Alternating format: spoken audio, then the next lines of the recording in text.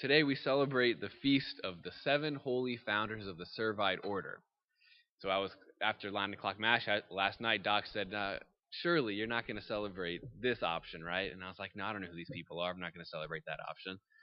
But here we are celebrating that option because I started to read, as I read through the Office of Readings and kind of learning about these seven holy founders.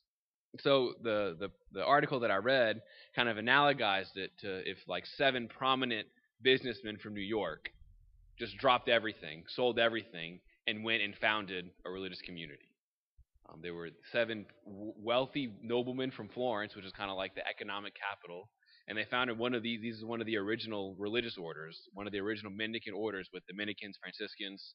The Servites were one of those orders, less popular than Dominicans and Franciscans, but still one of those original ones. And I was reading from the account of the founding of the order, and a sentence here kind of jumped out at me. He's talking about the person who wrote this. Only one of the original seven was still alive at the time. And he observed his name was Brother Alexis. And he said, I saw myself and observed firsthand Brother Alexis led so good a life that all who met him were moved by the force of his great example. Moreover, he was a living testimony to that special kind of religious perfection characteristic of that first community. What struck me was that everyone who just met this guy was moved by the force of his example. And I thought, I wonder that's still possible today, right? People can be moved by the force of our example. Talk about conversion, we talk about God working. It's a lot of times we see that in somebody else, and that moves our hearts. That the force of each one of our own examples can have the power to change lives forever. And we can kind of, I guess, sell ourselves short and like, well, that's not for me. That's not something I can do. I'm not, on that level, right? But the force of our example can change lives. That's what the Lord has placed us on this earth for, so that the force of our example, which really isn't our example, but it's allowing God to work through us, so that force can change lives. And we can think, how do we get to that point? We're beginning to hear from the letter of St. James, and the first thing he talks about in this letter is this idea of perseverance. It says, count it joy when you encounter trials, knowing that the testing of faith produces perseverance, and that perseverance is our path to perfection.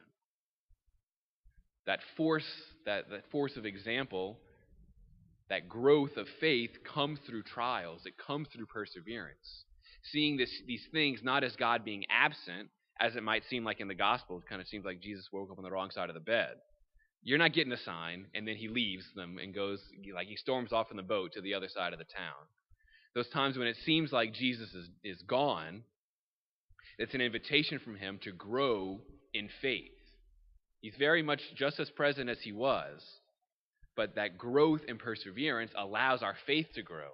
And that witness and that experience of it allows us to be infused with that grace, so that our example, because of that infusion, has the force to change lives.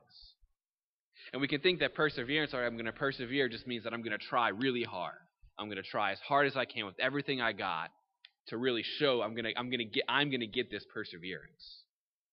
James says, if any of you lacks wisdom, if you lack, what all this is pointing to, you should ask God, who gives all generously and ungrudgingly, and he will be given to it. Perseverance isn't us trying harder. We don't get this force of example by trying really hard, but by allowing God to work through us, by asking the Lord. And he says, we receive what we ask for in faith. We believe that all this is possible, that God really gave each one of us such a great vocation as these seven holy founders, that we can change lives by allowing the Lord to work through us. We pray today through their intercession that we may have the openness to receive that grace, that in perhaps the little apparently insignificant ways, our example may allow God's love, for both for us and for each person, to shine through.